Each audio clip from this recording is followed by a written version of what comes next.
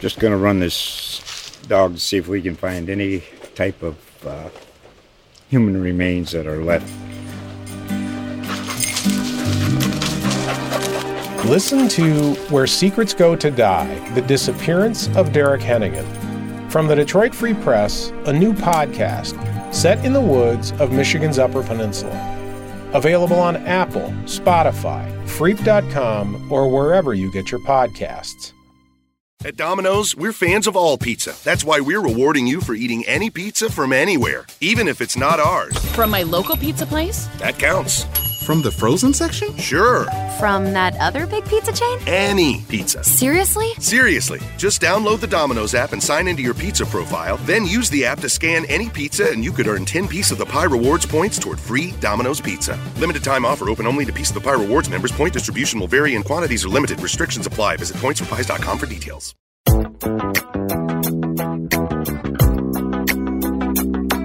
Okay, welcome into the latest Duly Noted podcast. Appreciate everybody for clicking on. Again, it's just amazing to me how many times somebody comes by and goes, "Hey, love your podcast." That's great. That's great to hear. I never get tired of it. We got a lot of things to talk about today, kind of a potpourri, or a patpourri, as we used to call it. And we'll start out with the completion of signing day, because when I last did a podcast, obviously it was Tuesday, and Florida had signing day, as everybody did on Wednesday. And it ended up really good for Florida. The Chris Bogle thing was, I don't think it was a surprise, because I believe I told you that could go either way, and it ended up going the right way for Florida.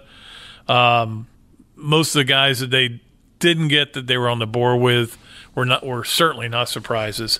And a great class for Florida, finishing 9th in the nation, for whatever that's worth. You know, if they'd finished 11th, that would have been a disaster. But 9th, they're okay. I mean, you're basically talking about one player who may never play for you and may transfer after his first year.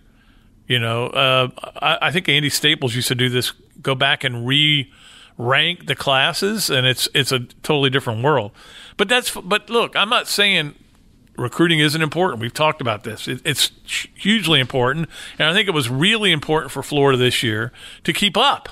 Not so much all right, we beat Georgia and Alabama for a recruit. I think they're going to be all right.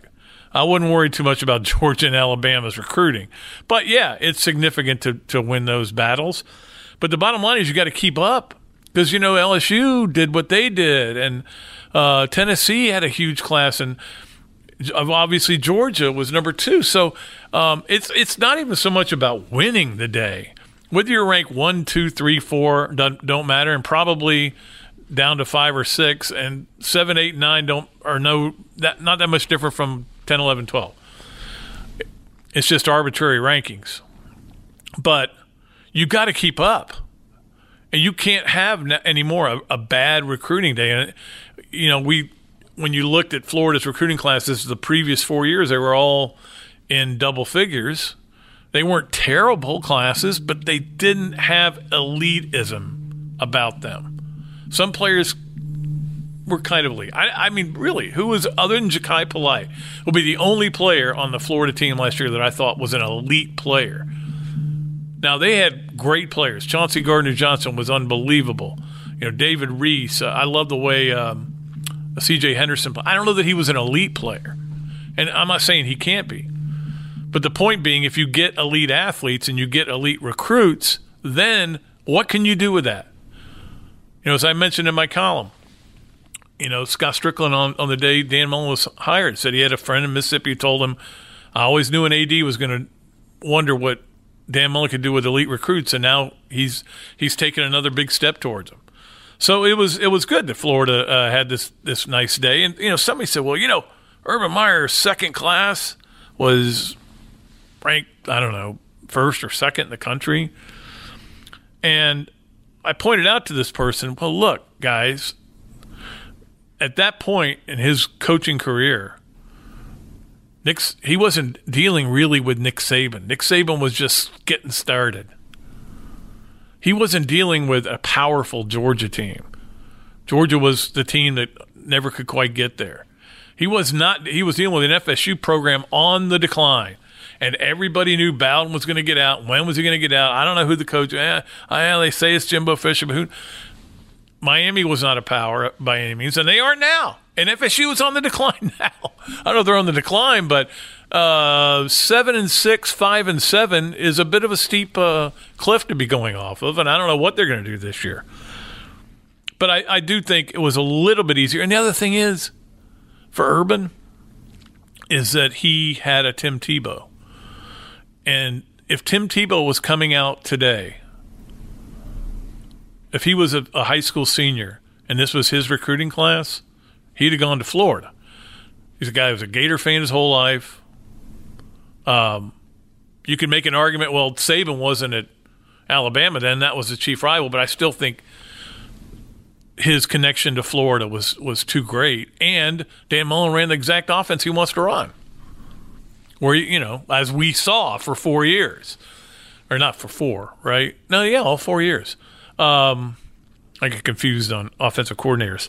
The point being, that's the kind of guy that changes, is a class changer. And then, of course, you had in Percy Harvin, Brandon Spikes, all those other guys. It was an unbelievable class. Best class ever at Florida, in my opinion. But they did just fine. I had this stat in the paper the other day. The SEC had 51 players invited to the Combine. I think the next was Ohio with 36, something like that, maybe 38. And then Georgia with 30-something as well. So that's the point. You've got to close the state as much as you can. You can't close it completely. It's impossible. You've got to get those kind of players and get that kind of talent on board, and then let's see what you can do with them. And we saw in 1 year what Dan Mullen did with the talent he had. Again, not elite talent. Ja'Kai Polite, I don't know if they made him that great. I know he was a really good player before, but did they make him elite? Did they take a step? You can argue that. But going into last year, had no clue that there were elite players on the team. Now, guys played at elite levels. Am I making any sense at this point? All right, maybe I should just take a break. We'll come back. We got more college football to discuss. We'll get into some college basketball. We'll talk about the Gators, and also a lot of other stuff. We're going to talk Steve Spurrier football and softball and baseball and some other stuff like that. Chris Low is going to join us from ESPN not when we come back, but after the next break. Okay, so let's take a break, and we'll come back with more on the Duly Noted podcast at Gatorsports.com. The Gators are definitely on a roll under Coach Mullen, and next year should be even better.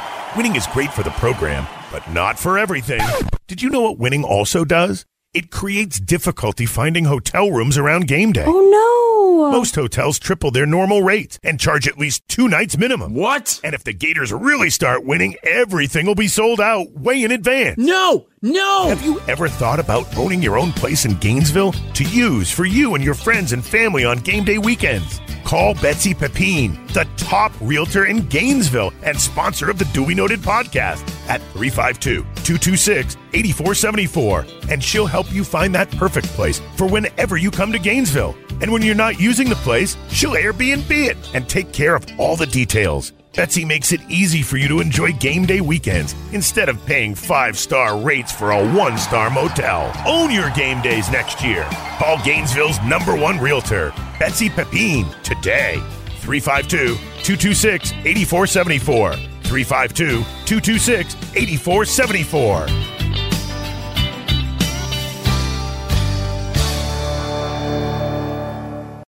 It's I was telling myself this, and I tell myself things all the time. One thing I was telling myself the other day is I think Florida is going to be overrated in the preseason. I think people are going to look at, the quarterback's back. You see him in the bowl game, man, they were unbelievable. They were on a roll. And look at how well they did in recruiting, and they're going to have them in the 6-7 range. And I'm not sure they're that good yet. They may be. They may fool me. Now, again, a whole nother offseason with Nick Savage. A whole spring where you're not installing things, you're going over them. And this could be a program that's ready to explode. I'm still not sure they're there on elite talent, which is what we talked about. So they may be a little bit overrated early in the year. And I mentioned this the other day. The Miami game feels like a huge game for this program in so many ways. Now, you lose to Miami in that game in Orlando, and now you're trying to win the SEC, and you're trying to win out to get in the playoffs, which really is their goal, and it should be their goal. I don't think they're a high percentage bet, but not only that, but you're losing to Miami, team you hate, state rivals. People in South Florida hate Miami more than they do FSU. Believe me, it's not even close.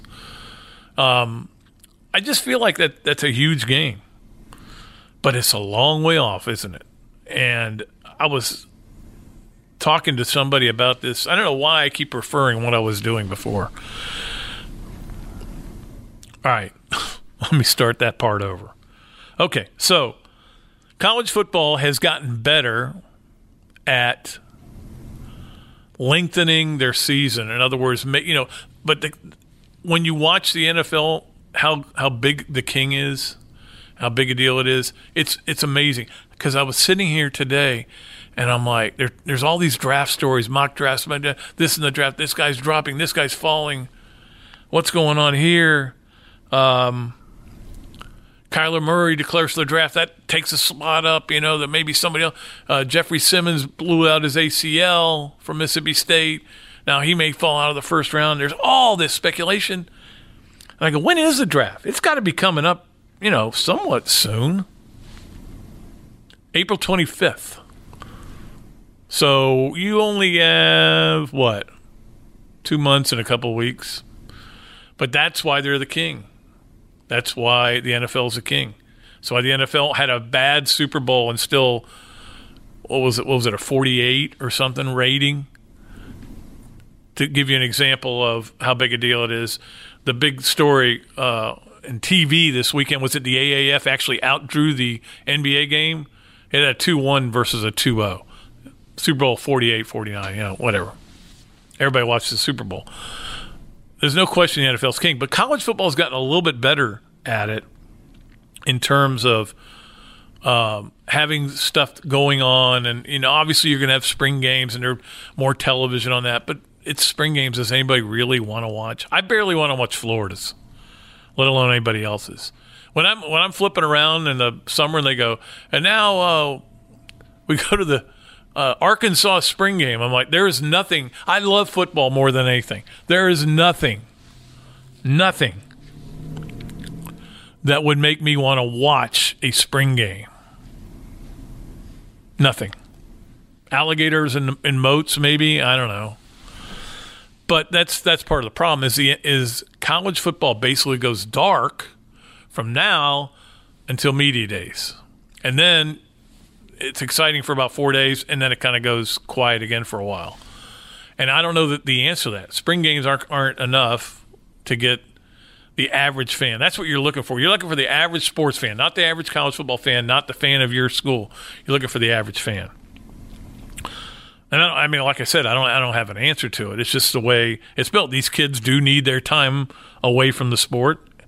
So it just kind of quiets down. But, in a way, it's kind of a good thing, concentrate on other things. One thing, and this is funny because last week's podcast, there were 3 things that I talked about that by the end of the day had totally changed. And anybody who's listening to the podcast Wednesday is going, Dooley's an idiot. I think one of them was Anthony Richardson. I was talking about him, and then he decommitted that evening. And then there was 2 basketball games where I was like, that's the opposite of what I said would happen, or the opposite of – I don't even remember what games there were. So I'm hesitant to talk about Todd Grantham right now because as we speak, something could be happening. He's apparently the leader in the clubhouse for the Cincinnati defensive coordinator job. And look, whatever he wants to do, it's his life. And as I said before, you always – whatever's the best thing for you in your profession, do it. I mean, I never feel angry at a coach for leaving. You maybe a little bit at Manny Diaz if you're a Temple fan. I get that. But even then, he's bettering his situation. It seems like things could have been thought out a little better, but they weren't. Maybe who was the guy that went to Arizona State? Todd Graham, who left texts for his players to tell him he was leaving? Or Bobby Petrino I think he left a Post-it note, right, that he was leaving. Yeah, there's times when it's okay to be mad at a guy. But coaches are the thing you always have to remember. Always. This is the first commandment of the Dooley rules, is that you care way more about your school than any coach ever has. And that even includes Steve Spurrier. You care more about Florida than Steve Spurrier does, because Steve Spurrier coached against Florida. And I'm not being critical. I mean, he had to do what was best for him. That was the only job open, and he's told me that a million times. That was the only job I could get. And so you wouldn't go root for another team for 6 years, 7 years, right? 12 years, whatever it was. But I'm just saying, coaches are not all about the university, and they're not all about Gators, and they're not all about the Tide, and they're not all about the Bulldogs, and they're not all about the Wildcats. They're about their job. This is my job, and in order to do my job and sell my job, I have to be the biggest supporter of my university I can be. Doesn't mean coaches aren't happy where they are and thrilled. I think Dan Mullen, we've seen him at the last couple of gymnastics meets.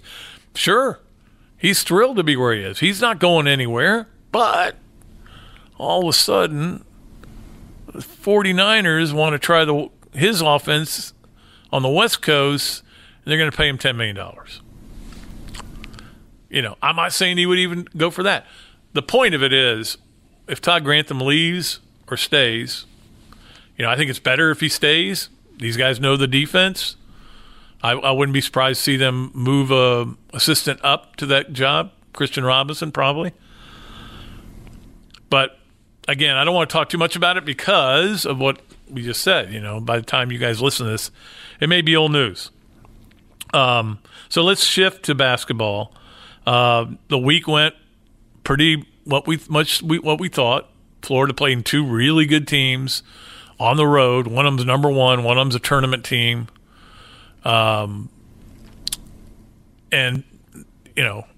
neither one worked out. And I don't think anybody was real invested in those games.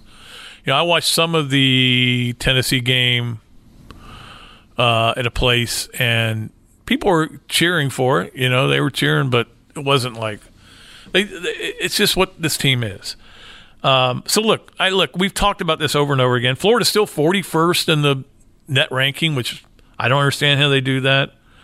But what surprises me, and it's funny because I had a conversation with Mike Bianchi today, and he said, "Man, what's with these Gator fans? Wow, they all over Mike White." And I'm like, look, they want to win. They have had the greatest heights that many schools have never had. Many schools in this conference have never had. I started to look it up, how many schools in this conference have not won NCAA titles. And just off the top of my head, we know Kentucky won one. We know Arkansas won one. They weren't actually – they were in the conference.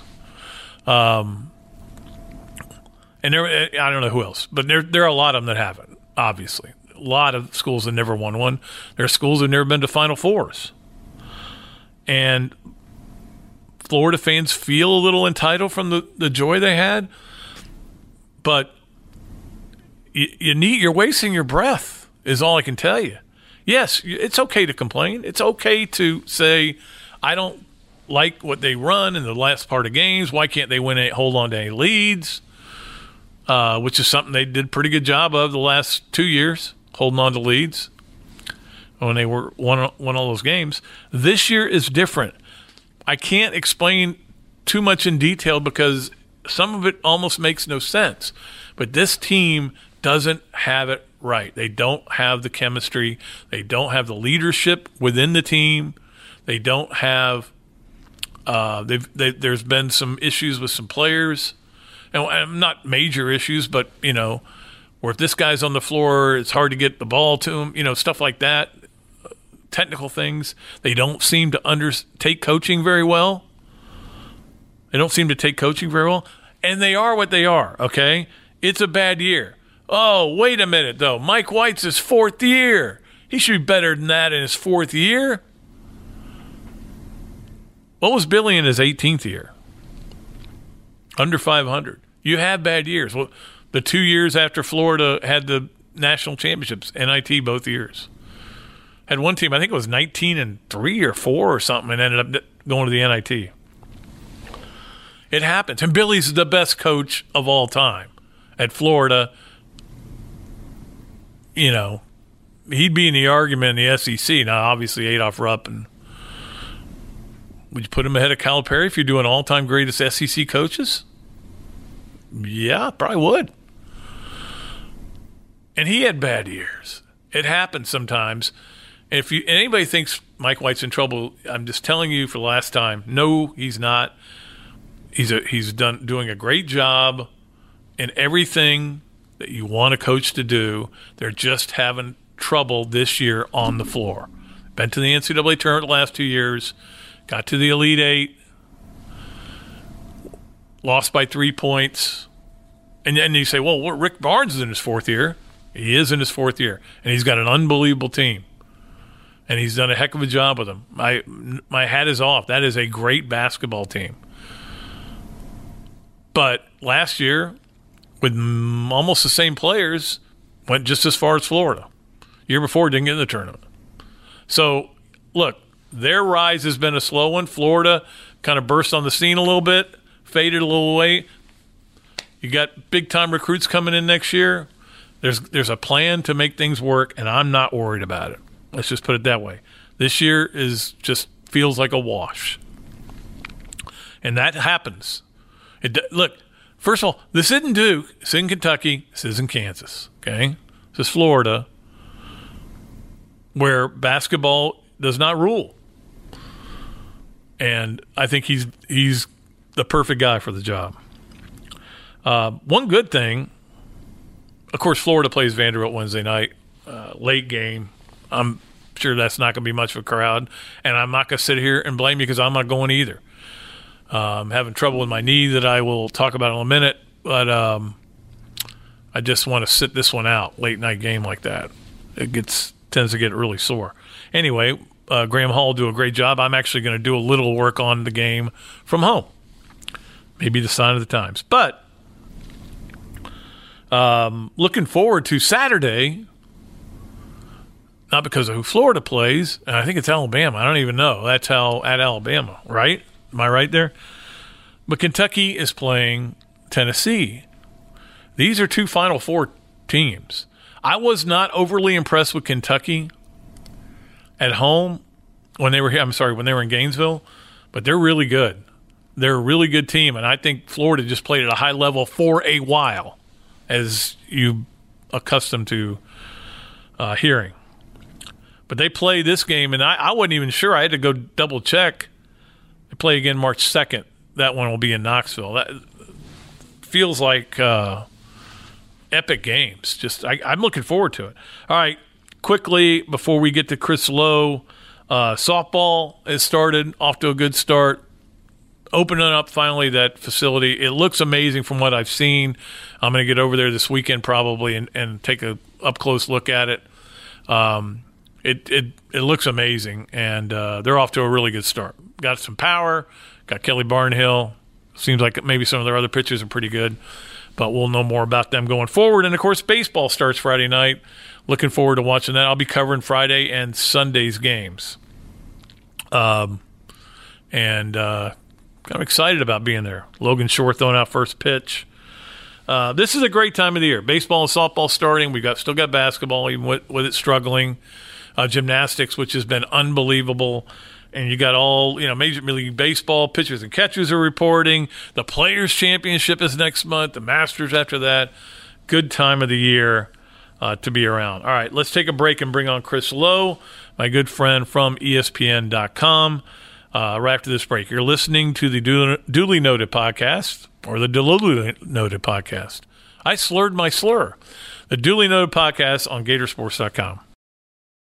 At ViStar, we believe in better, especially in helping build a better financial future for our members. So we've reviewed our offerings from the ground up. We've lowered or eliminated over half our fees and enhanced our already competitive rates, saving members more than $1 million this year, in addition to the millions we save them every year. If you believe that saving money is better, join ViStar. We never forget that it's your money. All loans subject to approval, insured by NCUA. Just going to run this dog to see if we can find any type of human remains that are left.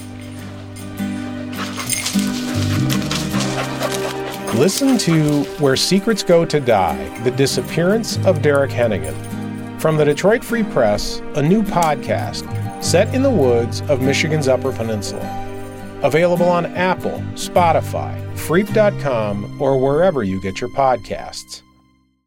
Okay, welcome back to the Duly Noted podcast. A real pleasure to be joined by my good friend Chris Low from ESPN, their senior writer, covers college football like nobody else. And really wanted to get him on to just talk about where everybody is momentum-wise right now. Chris, obviously there are places that Alabama's momentum is a different momentum. They could lose momentum and still have more momentum than anybody else. Even with losing all the coaches and everything. But how do you think all this is going to affect all the players and coaches they've lost again? Well, it looks like Saban's going to lose 7 on the field assistant staff from last year's staff. I mean, he lost 4 or 5 last year, and they just keep recruiting like gangbusters. So seemingly it's not going to hurt him. I mean, and look at some of the people he's bringing back. I think in a way because last year's staff was the youngest he'd ever had at Alabama.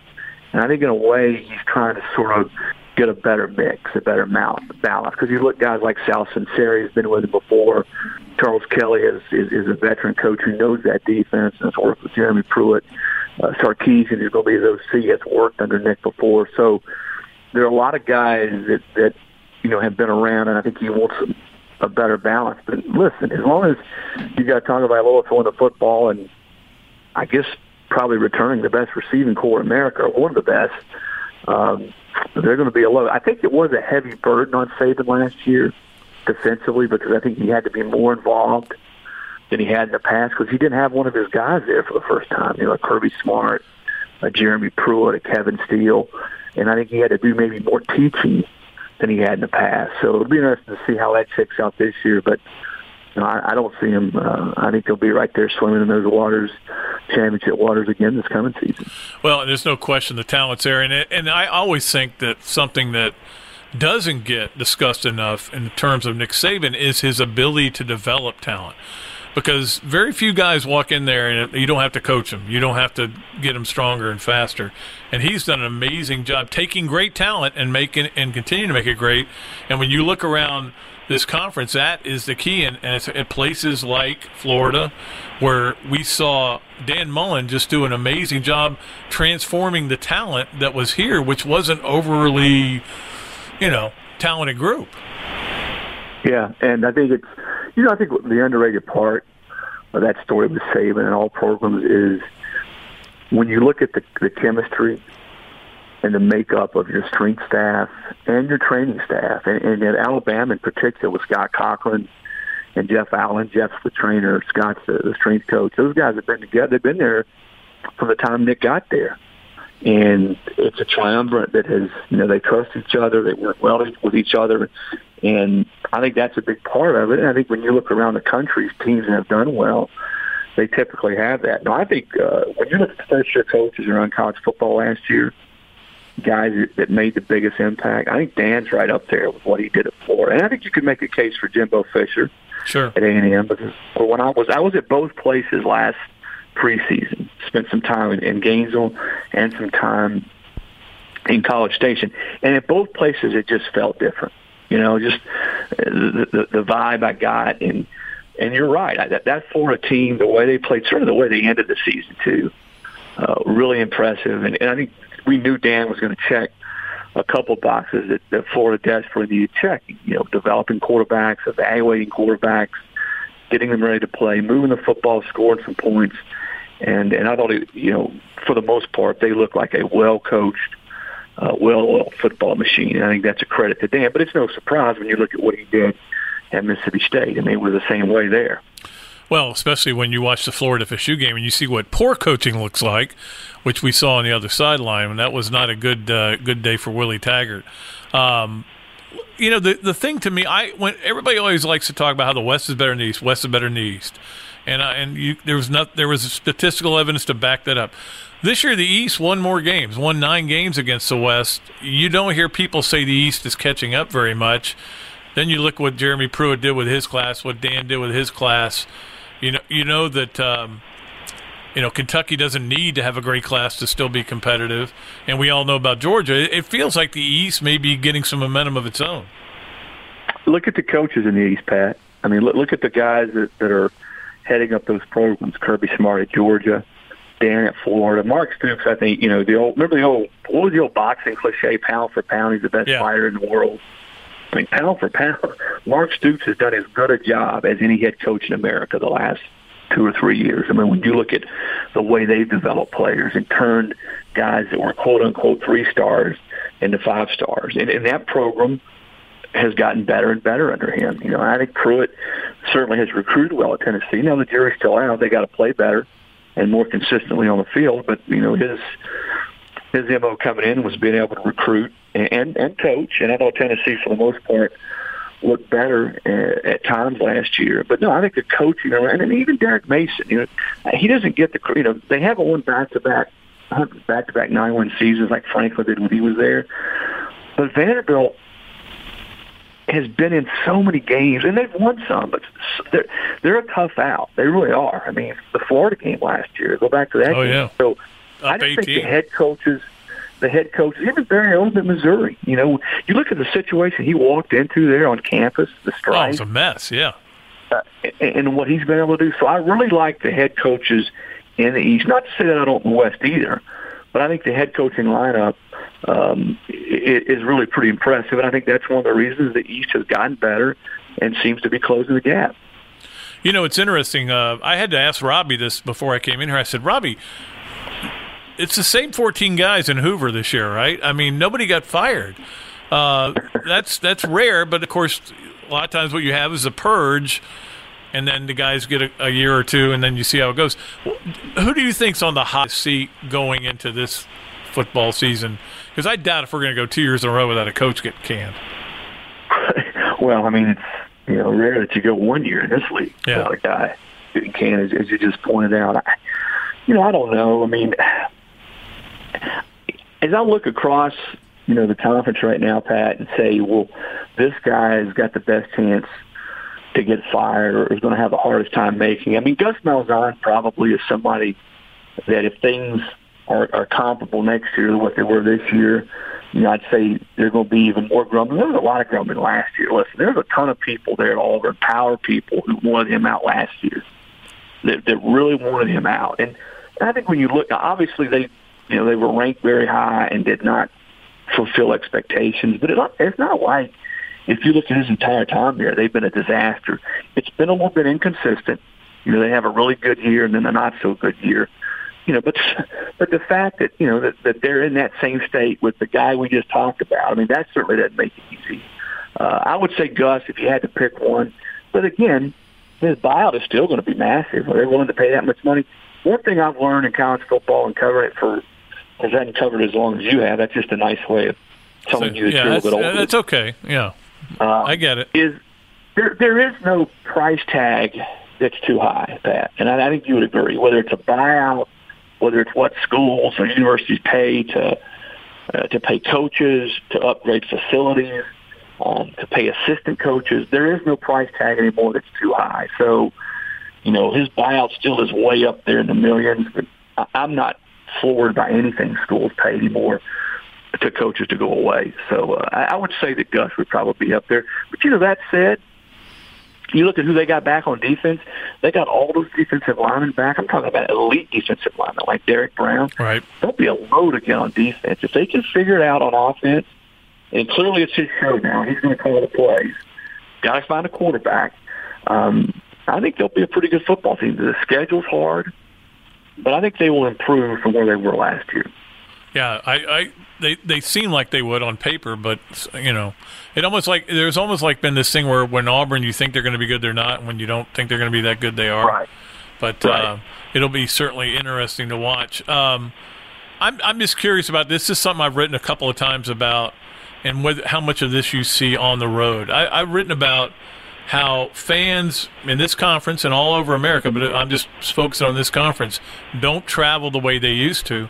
And now I'm sure you were a little surprised to see the story I had recently that Florida's talking about reducing its capacity because all they have to do is take away the visiting fans. There's only 1,000 or so showing up anyway, and we may be seeing more NFL stadiums as we go forward.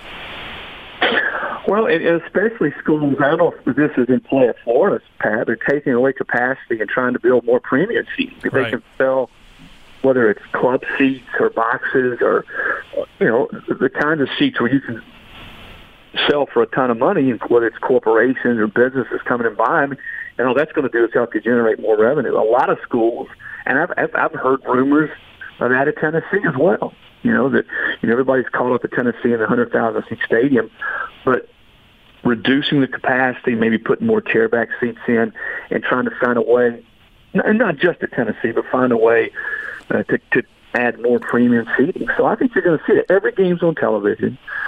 Ticket prices are out the roof. It's just hard. I mean, you tell me, for the average guy who's got a family of four that wants to drive, and let's say he lives in, I don't know, Naples. He's a Gator fan. He wants to drive up to Gainesville to see the Gators play, and he wants good seats. It's a night game. So you're probably going to have to get a hotel room. That's a ton of money. That is a ton of money for a guy who's making, a modest income to bring his entire family. And I think there's a lot of that around college football, not just in the SEC. With every game on television, high def, it's hashed and rehashed before and after the game. A lot more people are just choosing to watch it on the tube. Well, yeah, and it's cheaper and it's more comfortable, and you get to turn it off when it's over and go to sleep. That's right. You don't have to worry about it. There's no question about it. Last thing before I let you go, Chris, did you get a chance to watch the ball coach in his debut Saturday night? Here's the best thing about that is he got in a jab at the Redskins. I'm sure you're very surprised. Right. He did. That was beautiful. That was beautiful. But it wouldn't be Spurrier without him poking the bear a little bit, right? Somehow, that's Absolutely. What he does. I love Jerry. I love his wife Jerry. I love her, period. But I love the story she's told. I'm sure you've heard it. That years ago when he would start the jokes and the gigging and poking the bear, she said, I used to sort of go in behind him a little bit and say, what he really meant to say was this. He didn't really mean it the way it came out. And then she told me one time, I started to think, you know what? That's exactly what he meant. That's exactly what he was trying to say, because that's who he is. But no, I thought it was entertaining. I thought the league period. I watched a couple of games. Yeah, I did too. I'm a football junkie as you are as well, and I thought that you've seen him. And Connor Shaw tweeted this, and I agree with what Connor said, the former quarterback at South Carolina who played for HBC there in Columbia.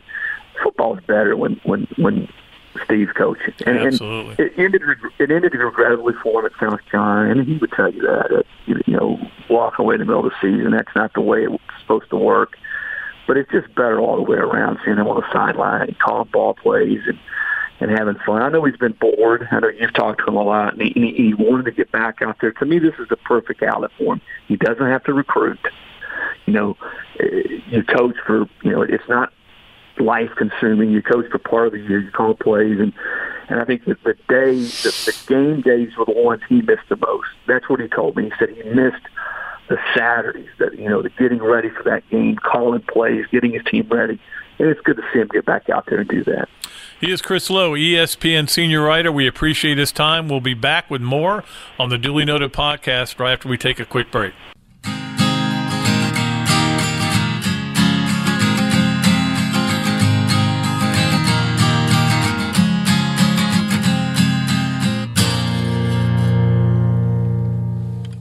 Okay, thanks to Chris Low for coming on, and wanted to mention the AAF, the Alliance of American Football. I watched 3 games this weekend.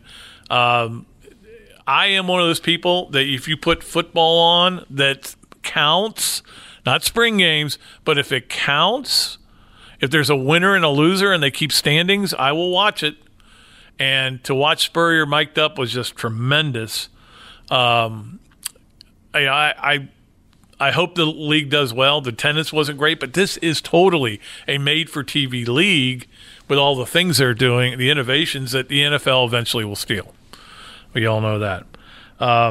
And that's the thing. The NFL is always in the news, but it's not always for the right reason. And, the signing this week of Hunt by the Browns, Antonio Brown, getting not showing up for court after going 100 miles an hour in November and having a ticket and not even showing up. Things like that are also what the NFL is all about. All right. One thing, maybe I'll save this for next week because we're running late. I was thinking about this because I wrote about this for our magazine. It'll be out, I guess, this month. If they decide to do a Ring of Honor in basketball, who would be the first 5 names on it? And I put my 5 in there. And then I also did it for gymnastics because you'd have to do it for gymnastics and women's basketball. But if you were to now you've got a brand new softball stadium. If you were going to do a Ring of Honor, a Wall of Fame for softball, who would you? Obviously, Lauren Hager would be the first name I'd put in there. Stacey Nelson. And then it gets interesting. Certainly. Kelly Barnhill might end up on there someday. If you did it for baseball when they opened theirs, who would you put on there? Shoot me your thoughts on that. I mean, to me, I'd put Faedo on there. I put obviously Brad Wilkerson on there. But there's so many good players. It'd be hard to limit it to 5. That's what they deal with that Ring of Honor. Even though I don't agree with everything. All right, let's go ahead. It's time for 3 things. It's time for 3 things.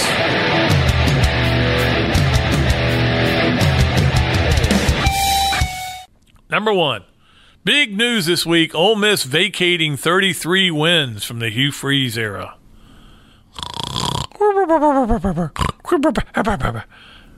Does anybody really care when you vacate wins? I mean, I've never been able to understand why the NCAA thinks it is a punishment.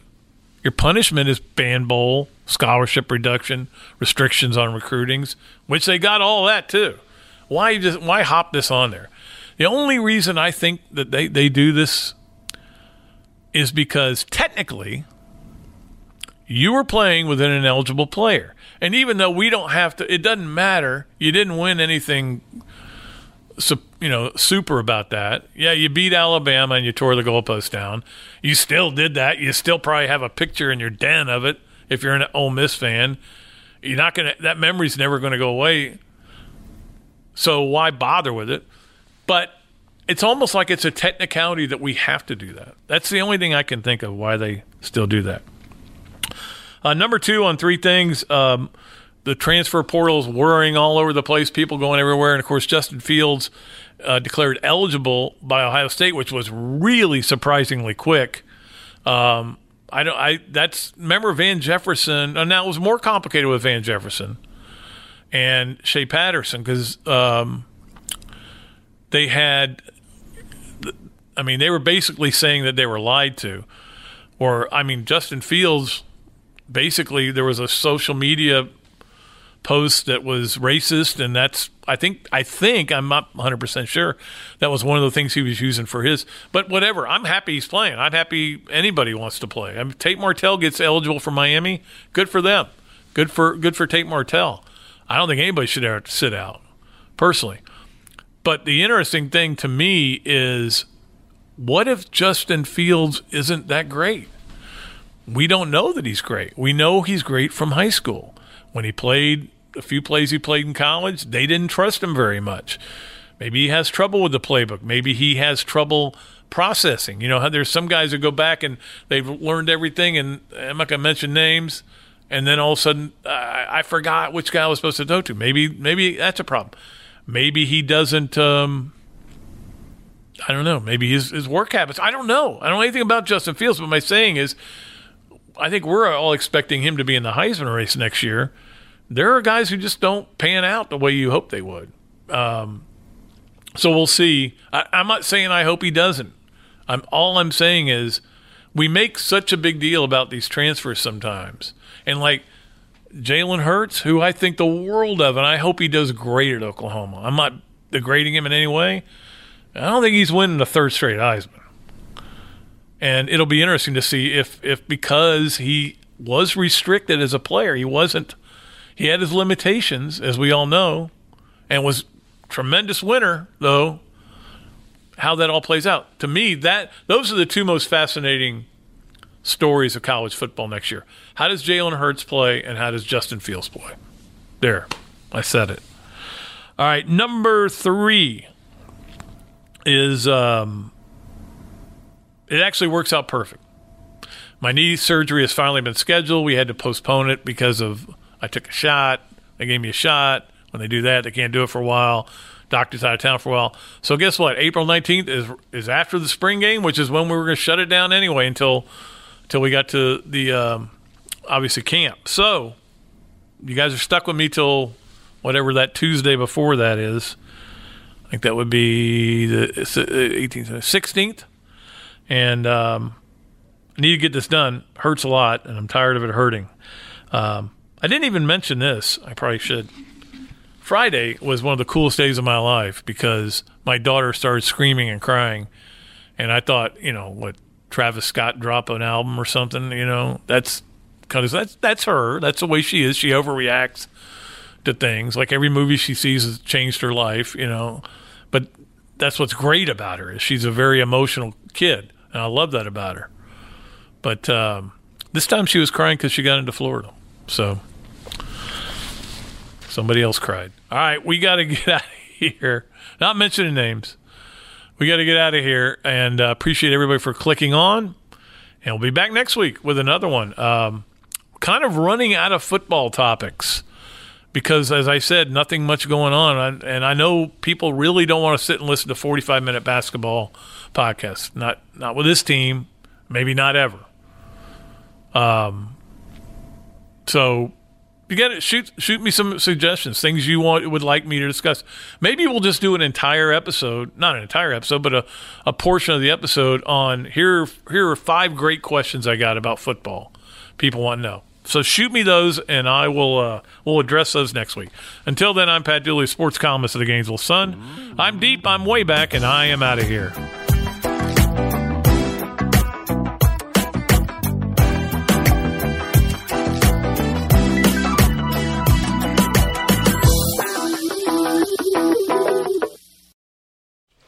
Just going to run this dog to see if we can find any type of human remains that are left.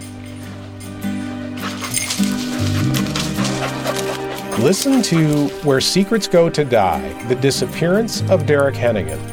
From the Detroit Free Press, a new podcast set in the woods of Michigan's Upper Peninsula. Available on Apple, Spotify, Freep.com, or wherever you get your podcasts.